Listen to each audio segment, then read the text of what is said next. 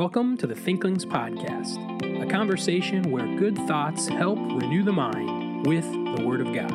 I'm Charlie Carter, and I'm here with Tim Little and Andy Stearns.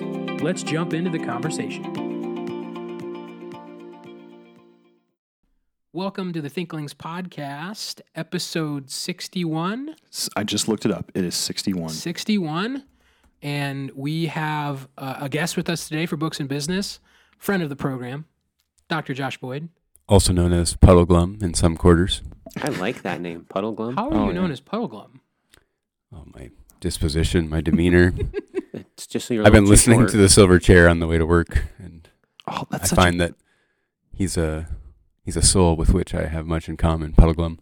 My brother-in-law, Danny Capon, has been called Puddleglum. He fits that persona as well. He's Capon one is- of my favorite characters in the Narnia sphere. I think Reepicheep is number one, and then Puddleglum for me is number two. I don't know. But, I mean, we could get into a Narnia ranking character contest no, that's here. okay. My son Josiah really likes Puddleglum as well. He wanted to I get knew a Tim mug, would be the one that... a mug with Puddleglum on him. There you go. So, That would be an awesome mug. do we have any announcements?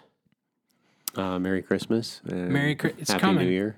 Yeah. Okay, well, let's just jump into the Thinklings business then. Oh, this is where I say books and business. It is where you say books How and did business. you need to? How did you not know what's going on there, Tim? Just Come had a on, brain man. fart. And then after you you just- say books and business, I say let's talk about some books. Oh, so now you can. And I will start. I will start first. And I'm glad we have Dr. Boyd, Dr. Puddleglum here, because this is so book was a sort of a recommendation from him. I'm and glad that others. I'm glad that you said you will start first. I will start first. Man, you know, if you're around me long enough, you're going to find me to have many, many dangling modifiers and such atrocities. You just roll your eyes. That's all. Yeah. Josh, some What was days it? we basically just make word salads on this show, just so you know that. To that I say, let us leave. Oh, nice. You Which got a leads nice us out of to Tim. the author of the book, which is Leif. I thought it was Leif. It is, how do we pronounce his name? Leif Unger. Leif Unger. And it's French, Dr. Boyd informed me. Well, no, I just was talking about how to pronounce the EN. I don't okay. know what his... It's not French. If you're listening to this, Leif, Mr. Unger. Mr. hit us up. Is it Mr. or Doctor? Just Mr. Puddleglum. Anyway, so the book is Peace Like a River. I think I mentioned it last week, right? Yes? Yes. And I've made a substantial dent into the book. And I would say at this point, I don't want to give any spoils away. I would definitely say you need to go read it. What I really like about the book, I don't know how to describe it, but just it captures a sense of a story so well, and it draws you in its descriptions of things. And there's so many little phrases that you go back and read again, and you're like, ooh, that was an interesting way to say that. And there's really great character development. And then I mean, I'm just being super vague here because I'm not giving anything away. Something happens in the course of this family's life together. It's a dad, two sons, and a daughter. And something happens to one of the sons, and then that's kind of the track of the rest of the story. And it also has this like Western like adventure to it, which I don't know how to explain that without giving things away. But Dr. Boyd is one of the people that has recommended this to me. And so give me your sense of the book. Like, what do you think is its value? I mean, I've once I started reading, it's like I can't put it down. Yeah, it's a beautifully written novel. And Leif Unger, by his own admission, labors over his works. I think he publishes, books every 4 or 5 years. I think he was working on that particular novel for maybe 5 years, something like that. But the family is just drawn so fully, and they're such an attractive family in terms of the relationship that the father has with his children and the love that they have for one another, which is something that's tested in the novel. But yeah, beautifully written, hilarious. It has a lot of Mark Twain sensibilities to it in the humor, particularly the narrator Reuben and some of the experiences. So yeah, I don't want to give too much away either, but It's an excellent, excellent novel. Yeah. So as you're thinking about the story, there's something that happens right away that kind of perks your theological ears. I would say that so far, if I was to take a spiritual, I think it's pretty low hanging fruit. This Andy's over here pouring a cup of coffee, and it's just like enticing me. But no, I'm good. I'll take it. Okay. Sorry about the mic. Yikes. They'll love hearing that. So low-hanging fruit from the book. Right away, the narrator, Reuben, who's the younger of the two sons, starts describing his dad as someone who can do miracles. And then as he describes his dad throughout the book, there is this emphasis on his prayer life, which it's interesting how it's brought up and different contexts of doing miracles and praying for certain things. And it reminded me, like, man, you need to pray more. Like, it definitely hit me with, and I think that's low hanging fruit. Like, oh, this character does that thing, and I want to do that thing. And it's not. Sometimes when you read books, you don't need to go all sensor linear and like try to find this deeper meaning. Like, sometimes they're there. Like, there's deeper themes and ebbs and flows that you connect over time. Like we were talking about one just before we started recording about there's some, I'll just say, courtship going on in the book with different characters and how they're put next to each other, and one of them is in a very virtuous sense and one of them is not. And I think you're intended to maybe think about that. But, there's deeper themes like that, and then there's like, you like this character and he prays a lot. So, but that would be my, like, so far, like, my big takeaway is like, man, I do love how he paints the father of the family as a man of faith, and I don't know, but. And I would just quickly add to that, it's the father's faith and the way that he goes about things that is a frustration to Reuben, particularly early in the novel, where he wants his father to act and his brother does act, and that's what brings about some of the tension. So it's really beautifully laid out, and the father is a very honorable, attractive character. And then the daughter is a budding author herself, and she just does some really funny things. And I don't want to give away some, but there's a particular scene where she does something to somebody's car, and when you realize what has happened, she pretty much like sabotages this person's car by putting something in the gas tank. And I mean, that's probably going to give something away. If someone goes and reads it, you'll put the pieces together. But once that is revealed, it's like, oh man, that was a fun moment. But yeah, so great book. I'm probably going to finish it probably tonight or tomorrow. I'm at work and all I want to do is just like go home and read this book. And so that's a good sign. I think I can't remember what I said last week, but it's firmly in like the 4, 5, 6 range. It is really well written. It's just the descriptions of what's going on. I wish I could just like keep track of the phrases that jump out to me, and like you go back and you read them again, and it's just they're crafted so well. But anyway, so yeah, Peace Like a River by Leif Unger. That's right. Go ahead. Well, I am going to talk briefly about a book that I picked up. I've had it for quite some time, but I picked it up just this weekend because I'm wanting to refresh a little bit on poetry.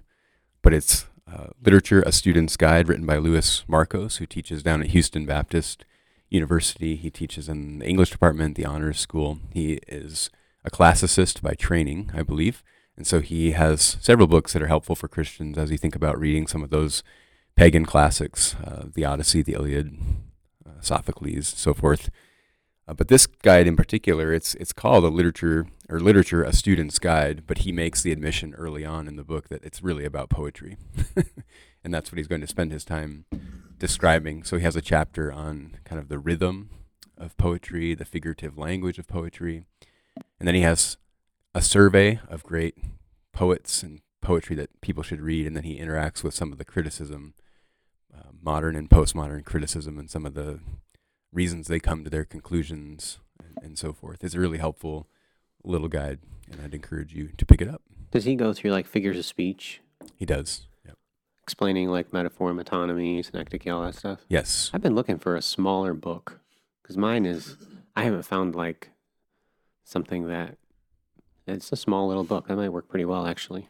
Yeah, it's surprisingly thorough, I think, for being such a short book. Yeah. But the chapter on rhythm and rhyme goes through some of the kind of main structures of poetry in terms of the rhythm and how poets use rhythm and meter, and then the figurative language chapter has all those those figurative techniques that you mentioned. I have my Hebrew Exegesis 2 class where we go through Hebrew poetry. The rhythm and rhyme section would be pretty worthless. But the figures of speech, a lot of students, they just don't understand similes, metaphors, metonymy, synecdoche. So having like a concise guide. I've actually talked about how I use Zuck, Yeah. basic Bible interpretation. A lot of times he's got like 40 pages in there. Okay. But this could be a nice addition. I'll have to check it out. Yeah.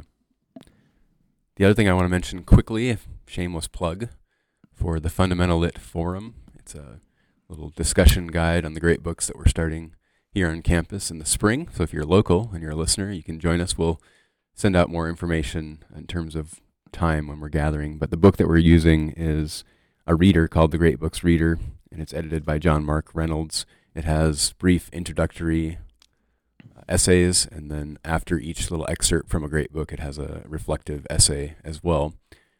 Obviously, ideally, we would read the great books themselves, but we can't do that for sake of time. So maybe this will be something that would whet the appetite of our attendees to actually pick up the full works and read them at some point. Well, first of all, Josh, I just want to say that you don't have to be shameless about your plug here. Just be completely unashamed. Like, this is what we want. And then secondly, so could you tell for the listeners what's a great book? And then why would you want to read them? Could you maybe do that in like 2 minutes or more? Sure, yeah. Well, the great books are the works of literature and philosophy and theology in the Western tradition that have kind of been agreed upon as the works upon which our culture rests. Obviously, in an anthology like this, there are some that are going to be left out. But to give you some examples, we're talking about some of those Greek epics that I've mentioned before, the Iliad and the Odyssey, the Roman epic, the Aeneid, works like The Consolation of Philosophy by Boethius, John Milton's Paradise Lost, Dante's The Divine Comedy, and then Shakespeare, and the list goes on and on. But those are the great books. There's actually a whole program, the Great Books Discussion Program, that's founded on these great books as well. Harvard has their collection of great books, which is very similar to the Harvard Classics. So these are works that are part of a classic education, the education that our forefathers that all had as a foundation in their schooling. So yeah, we want to just make sure that we're trying to present this material to our students as well. And one thing I find interesting about it is there's a sense in which when students read a great book, they know it and they invest in it because they understand that it's important and it's saying things that are important. And I've had conversations with you, Andy, where you've encountered something and then you've encountered it in a great book and you've realized, oh, that's what maybe C.S. Lewis or whoever was actually interacting with. That's the idea that's being presented there. So that's part of it, that just being well-rounded in one's education is having that foundation. It's intriguing because most of the early authors that I can think of off just going off the table of contents are authors we don't talk about every single one of them in detail, but they all get mentioned in Western Civ. And I never saw that connection. So I think I'm very excited about that. So I'll definitely be attending whenever I'm able. Yeah, if you want to go and, as we're talking about reading great books, here's a YouTube video. Jordan Peterson, the 12 steps thing for I can't remember what the name of his book is, but he's got a YouTube video from a few years ago where he and another guy are discussing what is a classic, and his definition, or just the way he words it in that video, is really helpful. He's like, it's a work that has disproportionately stimulated other great works. And then he, I don't buy into a lot of Peterson's philosophy on life, but he then says, so the classic is the Bible because it has stimulated more other great works than anything else. And so you really, we don't really think about the Bible as a literature classic, but it is by that definition. And all of the guys in this Great Books Reader are interacting with ideas that either directly or indirectly intersect into the themes of Scripture, especially in a wisdom philosophical vein. And so that I would go look up that video, and that might send you down a rabbit trail of like, oh, these are books I should read, because then from there it's like, what books should people be reading? And then there's all these other YouTubers are like, read these books, and some of those videos are helpful, and some of them are just straight trash. But so, and then there's an anecdote on that note. I was at a Christmas party on Friday night. Look at that. He makes that statement and just boom, right into his anecdote. And well, here's the thing. So there's a white elephant gift exchange. And one of the white elephant gifts was the Theban plays. Did I say that correctly? By Sophocles, which Dr. Boyd has mentioned on this podcast. And then it was a like anniversary edition of The Horse and His Boy, a C.S. Lewis book. And the reason that it was white elephanted was because the person who got them as a gift had already owned them. So it was like a re-gift because they already owned the books. But I'm sitting there in this group of like 20 people, and I'm like, you have the option to steal. And I'm pretty sure in this group of 20 or 25 people, and you know, they'll listen to this and they'll know I'm talking about them. So fine. But of that group, there's maybe one person who's actually read Sophocles, like these great classics. And I'm pondering as we go around the circle, I'm like, you're considering, literally, someone is considering stealing a cast iron pan. And there's these books sitting there and nobody wants them. And I'm like, this is right in line. Pun intended, it's a tragedy. And I just love the laugh I'm getting.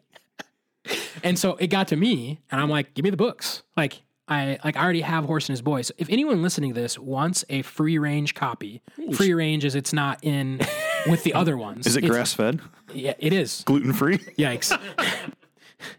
It's the least Moses could do. Anyway. Horrendous. But so if you'd want a copy of, normally you would buy the Narnia books together as a set, so you have all of them. If anyone out there wants, at the Faith Bookstore, if anyone wants just a copy of A Horse and His Boy, I have one that I will give to you. Just come to my office at the Domicos building at the school. Should do a giveaway on the podcast again and give it Oh away. yeah, we should. Yeah. Yeah. Okay. First person to go on social media and post a picture of themselves with like the expression on their face is, man, I want this book so badly. You have to like it's the best face wins. That's what I'm trying to say. Like you tag Thinklings and you're like, I want the Horse and His Boy book. Best one will win. There's the contest. Or like, I want the Horse and the Boy book this bad. Yeah. That's you're it. like, You yeah. gotta show us that in a picture with your face. Boom.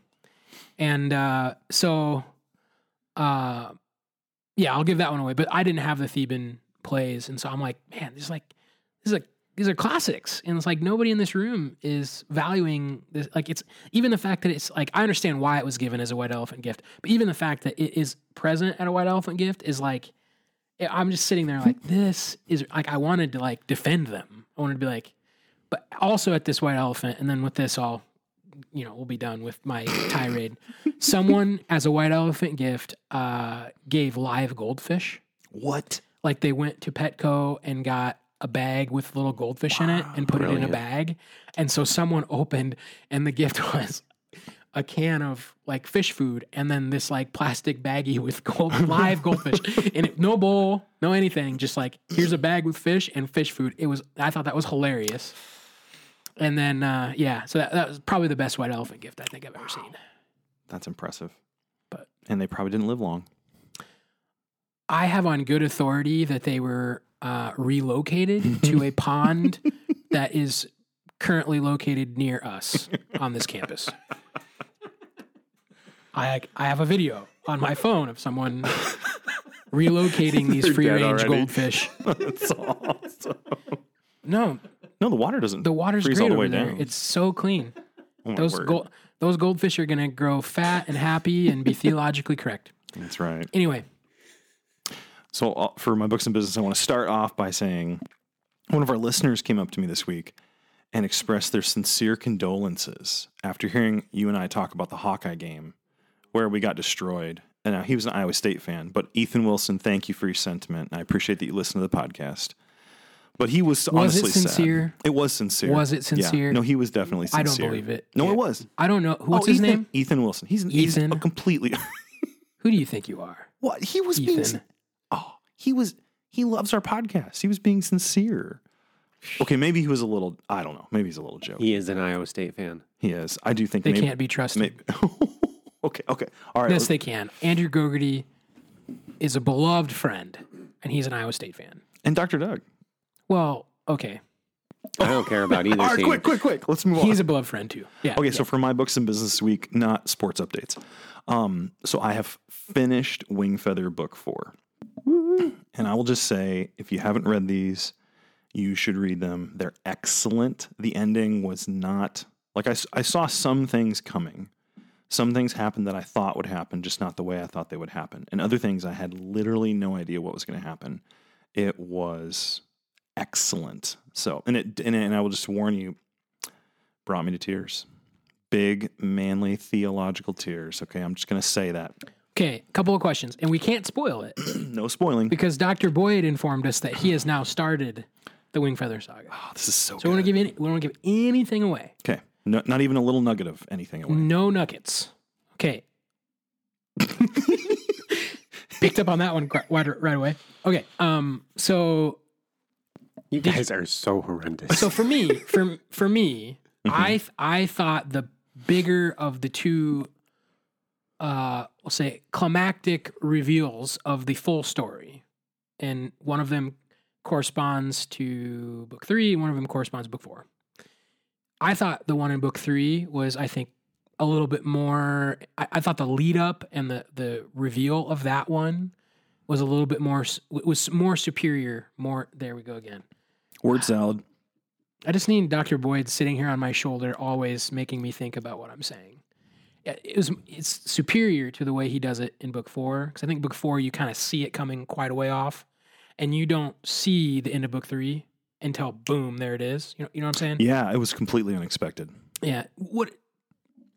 So you had mentioned to me that you thought 3, I don't know, 3 had a bigger impact, or 3 was. I thought I feel like the story was being told in books 1, 2, and 3, and then book 4 he was trying to tell me the end of the story, like not telling the Interesting. story, just Okay. he's ending his story. I thought book 3 was more emotional. So I don't know if it's a classic case of it being built up in my head differently because I knew this from you. I'm not sure. So like, I oversold it. well, no, I don't know that it would say that, but like, so when the original prequels of Star Wars came out, You like did episode oversell 1, it. 2, and 3, and everyone's trashing them, I didn't see them right away. And then when I finally saw them, I thought they were okay. But I think it's because I had such low expectations. So I'm trying to in my head think, was I expecting something bigger? But I think because I knew to expect something, I was like, my mind was thinking of what it might be. And then when the thing happened, I remember thinking like, huh? Like literally, like there was no like emotion. It was like, wait, what? The whole time I was just confused. And so it wasn't emotional at first. And then it took, I don't know, quite a bit of the telling of that part of it for me to go, oh, and then I was like, it was amazing. And the like the stuff that I can't talk about to give it away. So I don't know if that's it, but I really liked 4, and I liked 4. Not if I say better, it makes it sound like 3 is bad. It's not. I 4 was awesome. It was like 3 was really, really good too. I would say it's awesome too. Yeah, I'm not dogging book 4 either. Exactly. Yeah. Because the moment I got done with book 4, my first thought was, I need to read these again, like all of them. And so, again, what's interesting, as we mentioned, Leif Unger. So, what is the? Oh man, I should have brought the book with me. There's a female character in what's the girl's name in the hometown that Reuben is fancy towards? Do you remember her name? Something Orchard. Is it Sarah Orchard? Or something like that? might be right. Because then there's a character in Wingfeather. Oh, it's like Sarah Coppola. It's something. There's Sarah Cobbler. I don't think it's Sarah. It's something like that. But I was reading it and I was like, I just wonder if the author of Wingfeather had been like, here's Sarah Cobbler, and then the other one was something Orchard, and it's both like a love interest of the main character, which is a young boy, and I'm just like, and there's not, there's not thousands of stories. There's like 3, and they're all just that same arc is told in many different ways. But I was reading it and I was like, man, that is like almost the same thing. And I would just be really curious if good old AP had read Peace Like a River. I'm sure he has. I think it's actually mentioned in Adorning the Dark. Adorning the Dark. Yeah. I would say the other thing about the Wingfeather series, I want to, like you said, you want to read them again. And without you saying that, like you didn't like sell that. And I really totally agree with you. I think there's, this is the kind of book I could go back to a couple of times and keep pulling stuff. And the other thing I would say is I don't know that I would draw any of my theology from it. Okay. So you don't want to go to a fiction book and draw theology direct. But it's interesting the way some deep theological truths were illustrated in a way where my heart wanted them, desired them. Like a good thing was presented as good, and I want that good thing. And I thought he did really well with that. And so the idea of like it tuning your soul a little bit, or like, I think we talked about this. I can't remember the words we were using. But anyways, I would say it does something inside of you that's good. And there are other ones where, you know, like Harry Potter was a really cool story, and there were some good things in it, but this one was showing good things as good so that I wanted the good things. And I thought it was very noticeable, and there's a lot of echoes of theology all throughout. So I would love to go back and just pull out theological tidbits. Having finished the series, throw it on the scale.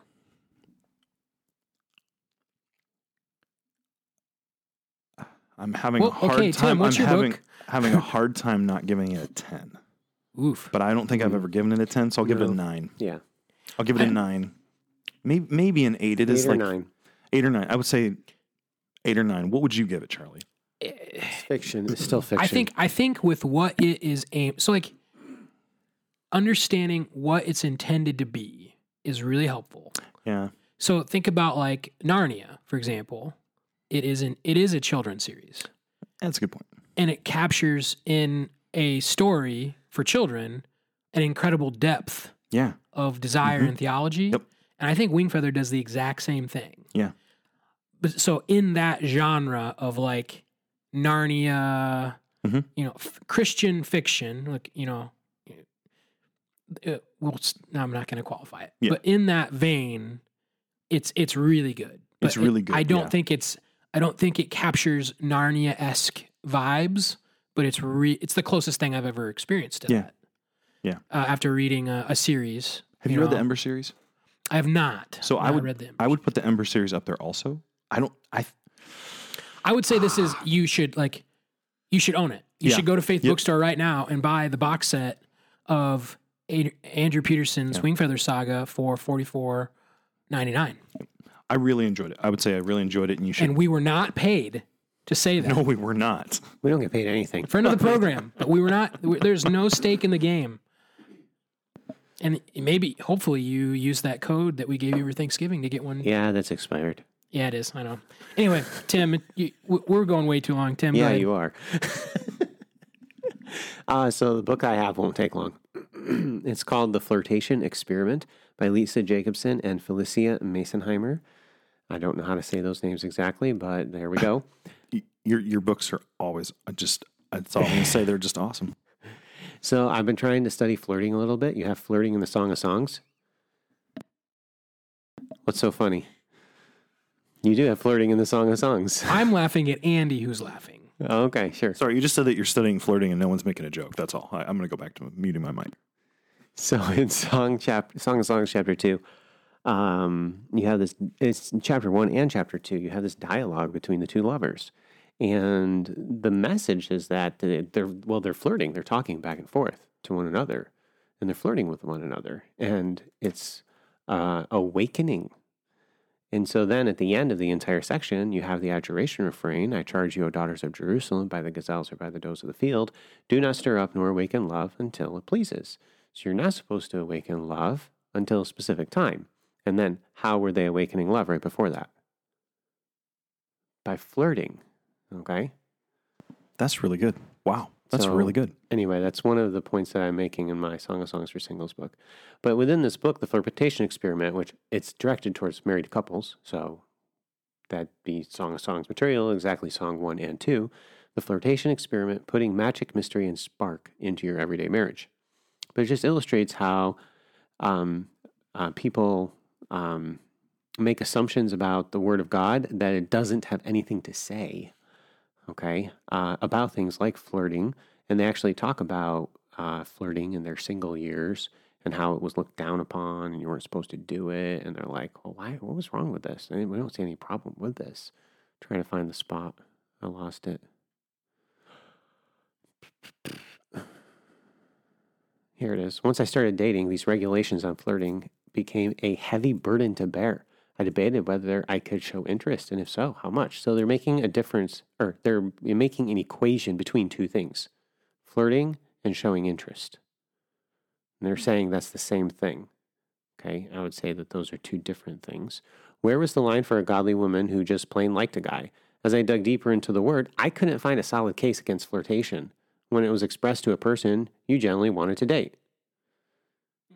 See, so our ignorance of the revelation of God's word, specifically the Song of Songs, which would say, hey, guess what? Okay, there are limitations on flirting, and it's right here in Song 1, and then in 2:7, you're not supposed to awaken love. Flirting is awakening.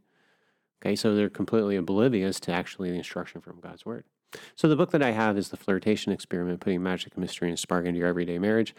And this is just a little exegetical, practical nugget that will hopefully incorporate its way into our book.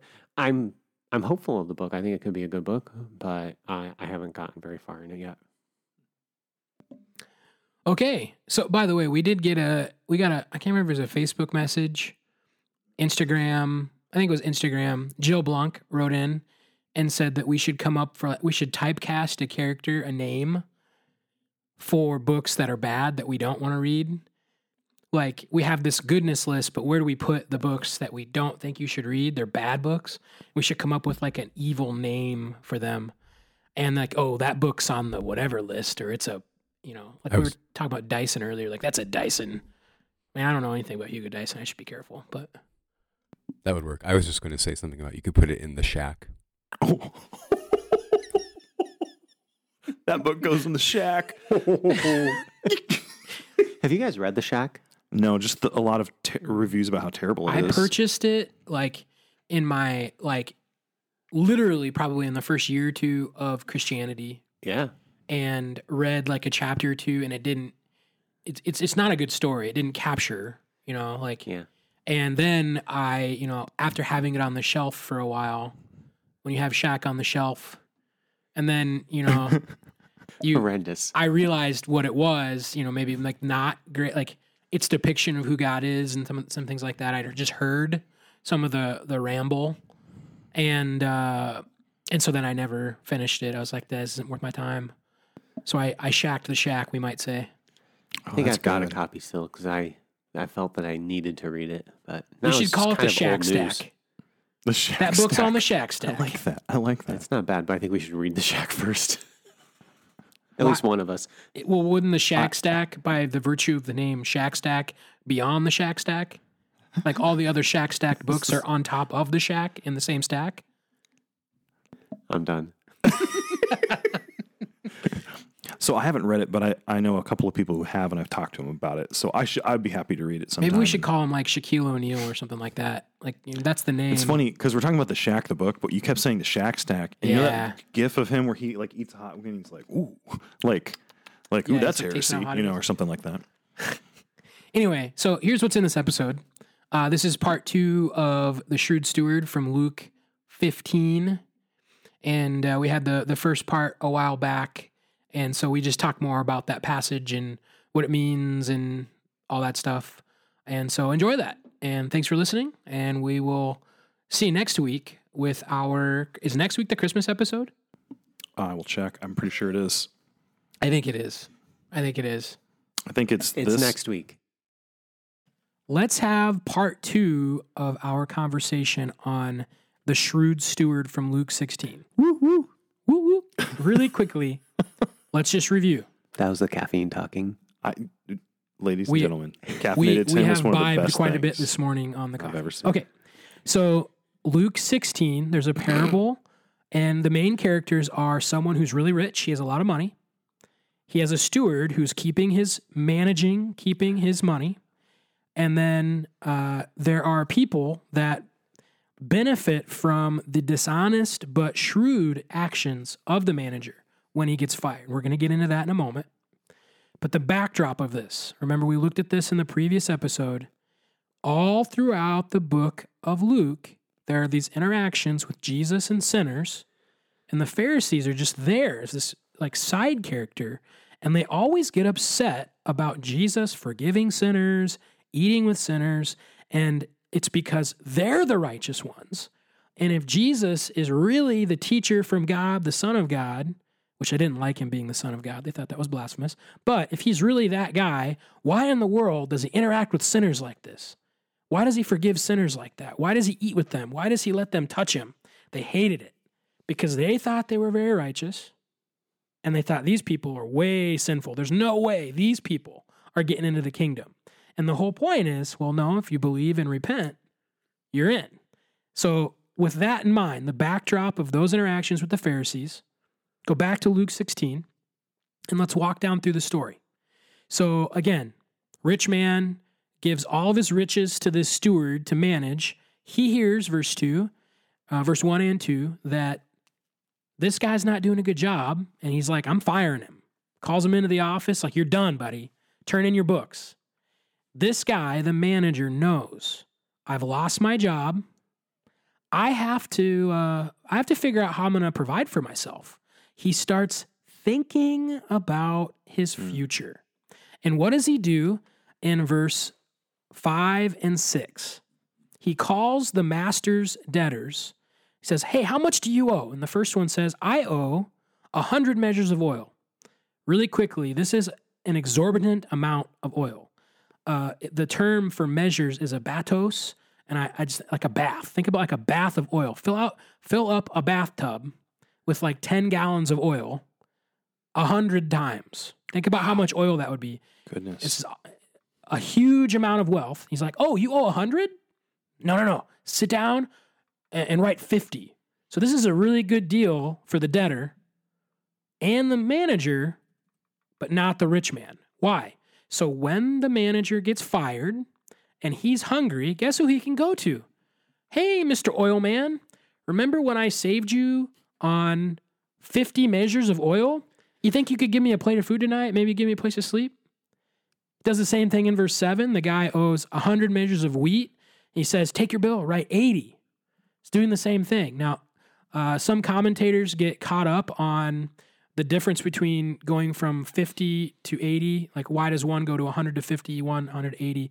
It's that these two commodities would have had different market values. We don't know what they were, but the principle is the same. He's being very shrewd. He's thinking about his future. That's what the word means, to think carefully about what's going to happen when he's fired. In an earthly way, he is securing for himself friends so that when he doesn't have a job, he doesn't have income, these debtors are going to give him things. They're going to be nice to him because of what he did for them. Now, verse 8, it's very clear what the guy is doing is wrong. He's a dishonest manager.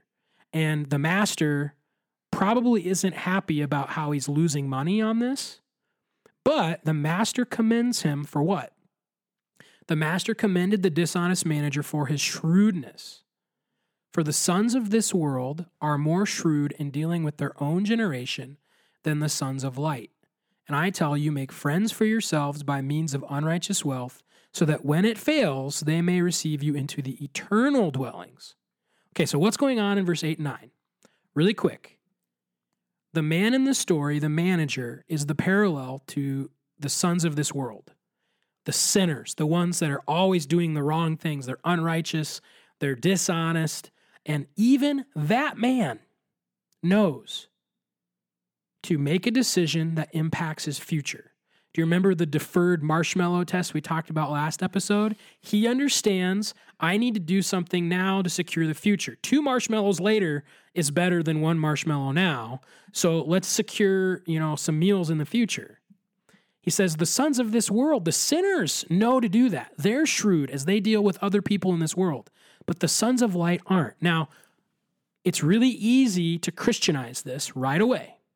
And I do think that there are some applications to the church, to Christians, with the term the sons of light. But I think, given the backdrop of the Pharisees, that is a broad reference to Israel, and that there are people, God's children, the nation of Israel, who aren't thinking about their future. Like, what are you talking about? He says in verse 9, you need to use your wealth to make friends, just like the man in the story, but instead of an earthly dwelling, you're using your unrighteous wealth to secure what?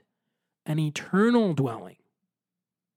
He talks about being a faithful steward. He talks about being faithful in the unrighteous wealth so you can have true riches, eternal riches. And then really the heart of it, if you have not been faithful in that which is another's, who will give you that which is your own? No servant can serve two masters, for either he will hate one and love the other, or he will be devoted to the one and despise the other. You cannot serve God and money. So the point of the parable isn't this is how you use your money with earthly friends. It's no, you need to use your money in a way that secures not an earthly thing, but an eternal, heavenly thing. Mm-hmm. So how would one do that? Think about Old Testament context. Think about this story with the people listening.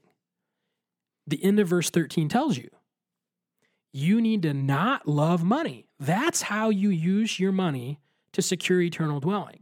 You don't love it, you love God. Then verse 14.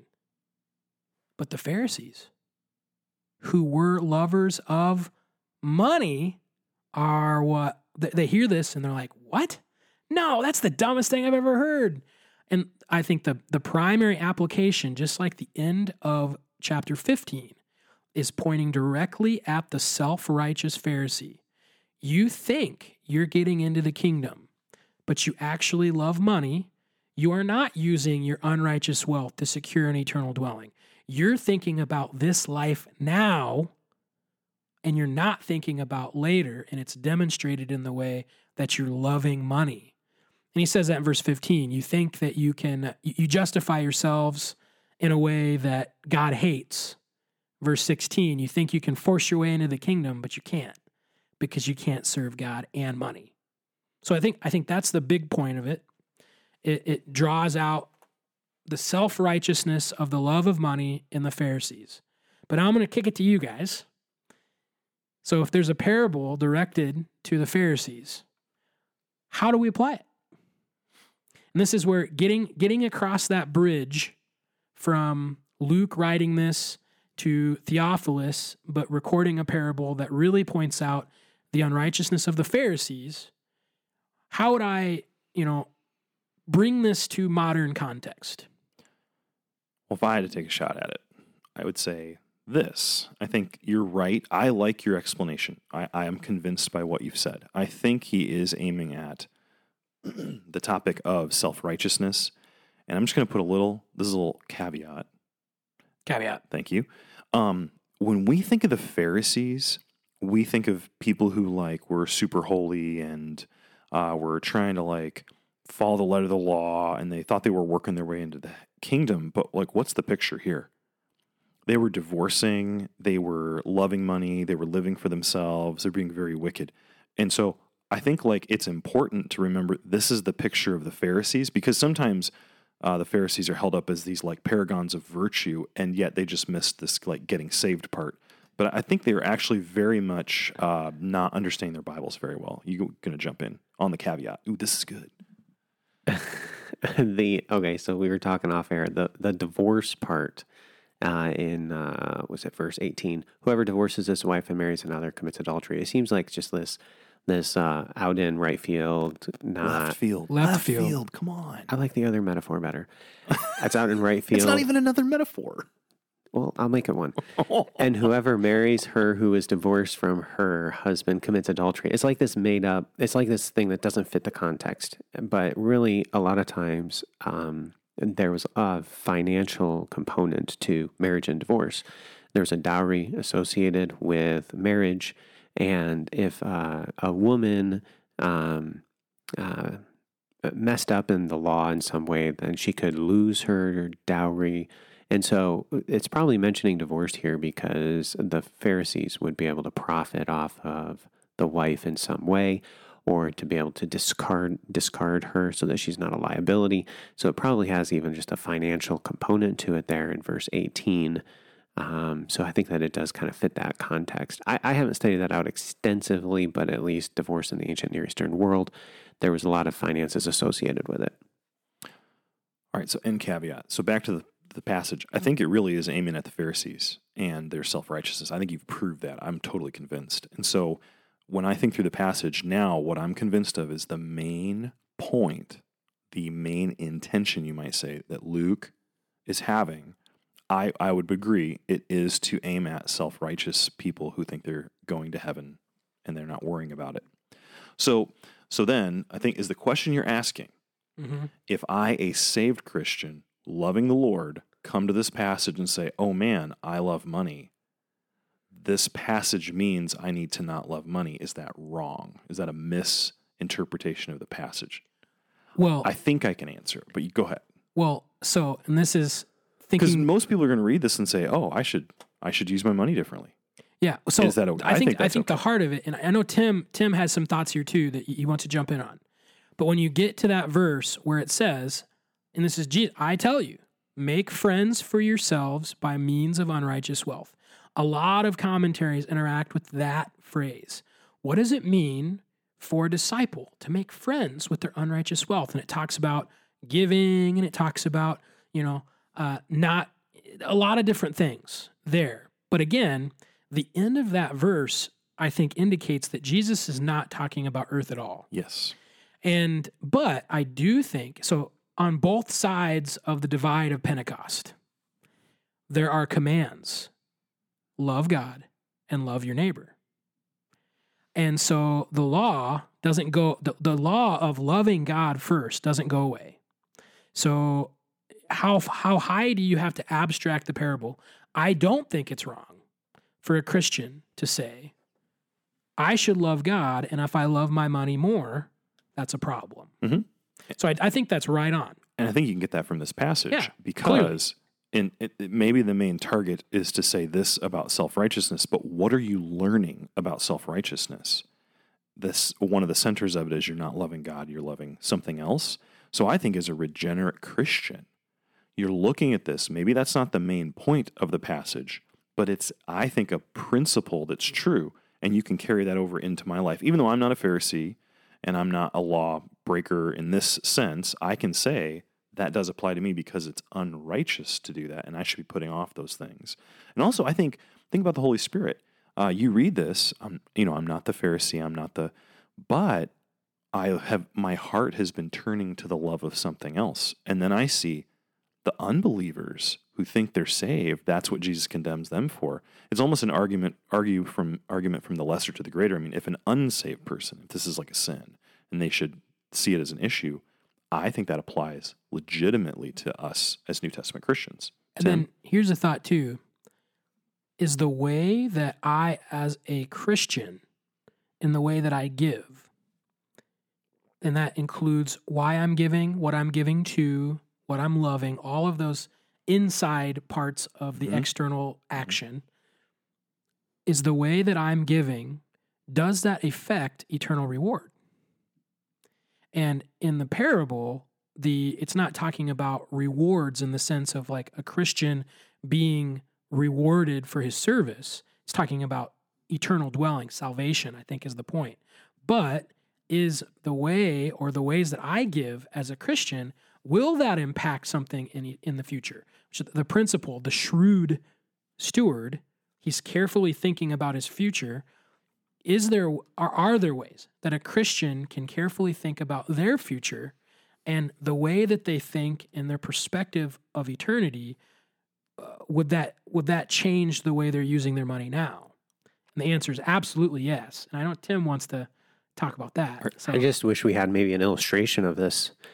Maybe if there was like a rich man and he had a lot of money, and then maybe if there was like a poor beggar that sat out at his gate and didn't have anything, and he just kind of ate the scraps off of the rich man's floor, and the dog kind of licked his sores or something. And then we'd have that illustration of this rich man not getting to heaven or something because, he was a lover of money and not a lover of God and being generous with his money and giving it to the poor man. Man, we just had an illustration like that. That was really vivid. You just came up with that on the fly? That is really good.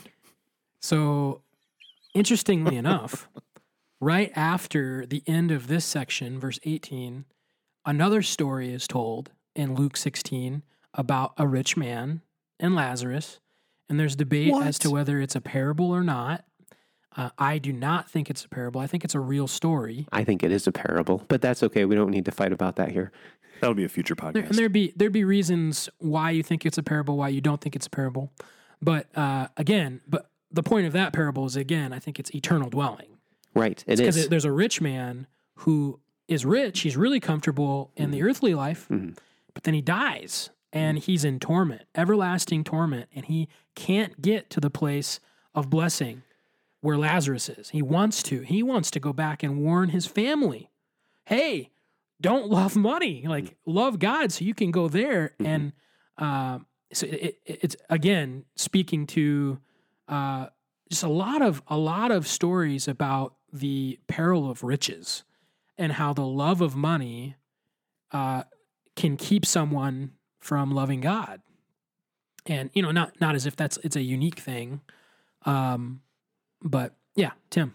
So I would just really even encourage our listener to examine your checkbook and to think through checkbook. Is that like so old fashioned? Do people have checkbooks? I know. Anymore? Your Apple it's a Wallet. metaphor. Take a look at your bank account and look at your credit card and all the expenses that you're spending and all of that. All right, and think to yourself, okay, how generous am I? And when you see a need, all right, don't ask the person, hey, do you need a little bit of money? Don't do that. Okay, somebody actually helped me with this like 5 years ago. He was like, when you think there's even a need, okay, don't ask. If God's placed a burden upon your heart, just go and give. Just give the money, all right? God's blessed you. He'll take care of you. Give. And secondly, don't be cheap, okay? I think it's kind of interesting in the story. The manager, he halves the one, all right? I mean, that's a lot. I mean, a lot. That's a big loss. It's a big loss. And I think that you should consider, God's given you, he's blessed you with a lot of money. Give a lot of money. Give it away. I mean, the government's just going to keep printing more anyway, so it's going to be worth less tomorrow. So get rid of it now. And then not every time do you have a big donation. Okay, sometimes it might be a little bit littler donation. And I personally think that's the analogy with the half and then the 20%. You have the 50-50 and then you have the 80-20. It's going to be varying amounts. But you look, you assess a need, and then you ask the Lord, hey, you know what? How much should I be generous? This is what, you don't care about money. You're a lover of God. Give your money. Don't spend the money on your own pleasures, comforts, luxury. All right? Think through the rich man and Lazarus. Instead, be generous with those funds and give it to those who are in need.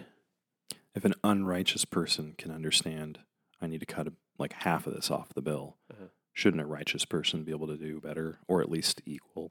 Is that a wrong application or thought there? Well, I think so. Are we in the weeds on the wrong part? To use a common phrase, and the quote is, "Don't make a parable stand on all fours." And I think you need to cut some legs off that parable, Tim. But because I don't think there's a spiritual meaning to the amounts. I think the principle is that he's giving these guys a reduction so that they're friendly to him later. I don't think the amount is significant, but I don't think you could draw out, so sometimes you do 50% and sometimes you do 20%. Right, I wouldn't say it's like 50 or 20, but I would say that it's generous. I think it's interesting that it's half and then even a 20%, like he's giving a lot. Well, I think that's a true principle, but I don't think that's what it's saying because he's not giving it. Yeah, it's not. He's taking money. it from his master. Now, if we're talking about thievery, I think we got some good principles on thieving here. Oh, absolutely. I think so. We've got some great. Bank that robbers, actually be a listen really up. great way to preach it. It's like, hey, if you want to steal from someone, here's a great way to do it.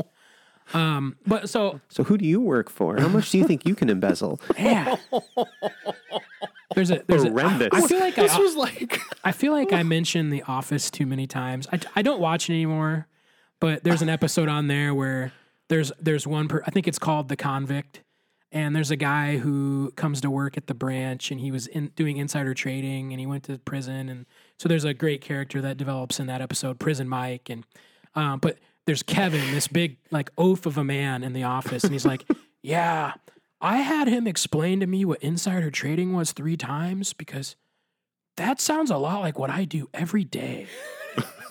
And they just never come back to it. But it's super funny. So okay, I want to end with one thought. It's incredibly difficult to take an obscure parable and bring it into modern relevance. Especially, we easily moralize or principalize passages like this because understanding its intent to the original audience is sometimes obscure and difficult. We read a parable about money and we're like, oh, it's about money. So it's about how I spend my money, which I think that's a secondary application. But I think the primary application is, and why Luke is recording this, is it's one of many interchanges where Jesus is trying to tell the difference between someone who is going to the kingdom or heaven and who's not. And it gets into, do you really love God, or are you just self-righteous and you love yourself? But one of the ways we can connect that is, as a Christian, we are told how to give. And it's never an amount. It's a manner. To be a cheerful giver. I have 2 things I want to say about this, and we can close.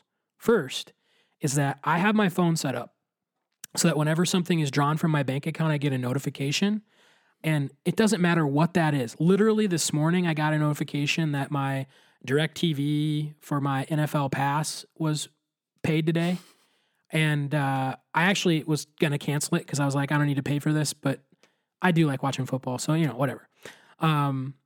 And as soon as I saw that, I was like, oh, I hate that. Why am I paying for that? I hated giving money for something that I love.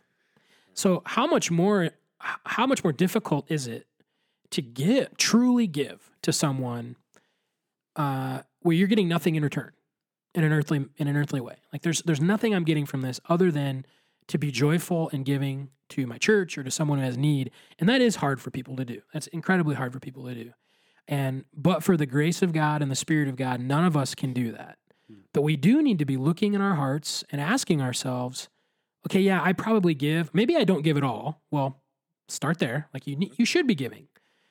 What's interesting is the setup in the parable is this guy trying to make sure he's secure.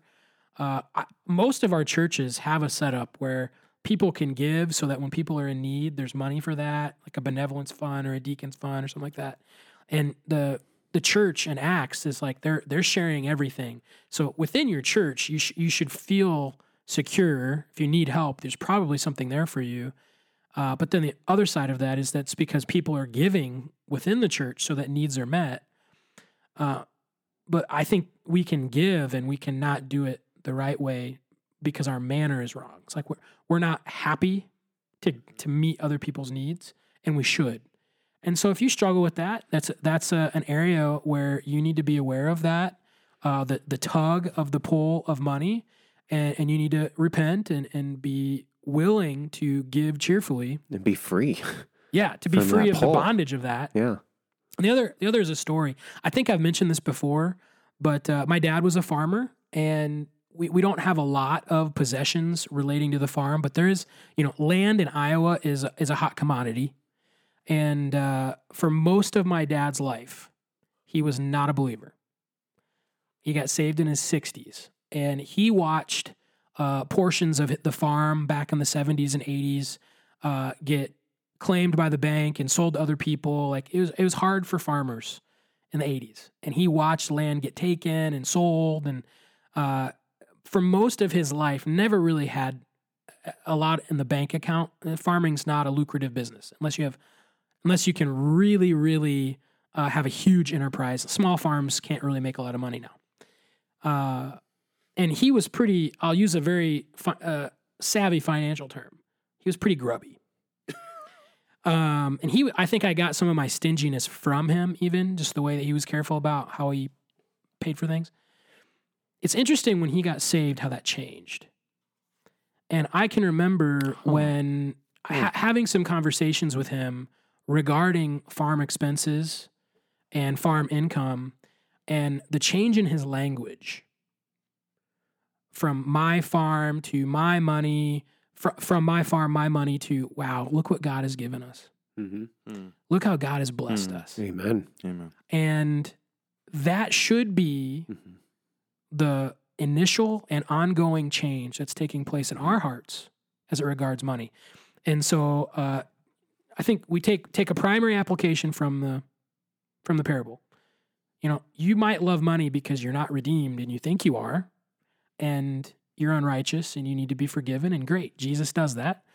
If you are a Christian and you're wanting to, not be a lover of money, but a servant of God, how do you do that? Think about the way you give. Think about how you give. Do you love meeting other people's needs, or are you really content to serve yourself with money? And we'll just end with this. Money is a great servant, but it's a horrible master. So don't live your life for it. Love God, not money, because you cannot serve two masters. Thank you for listening to this episode of the Thinklings Podcast. We would love to hear from you. If you have any feedback, suggestions, or potential topics that you'd like us to discuss, you can contact us through our email, thinklingspodcast@gmail.com. Remember, don't let this conversation end with this podcast. Read good books, talk about them with your friends, and always continue to cultivate your mind. See you next time on the Thinklings Podcast.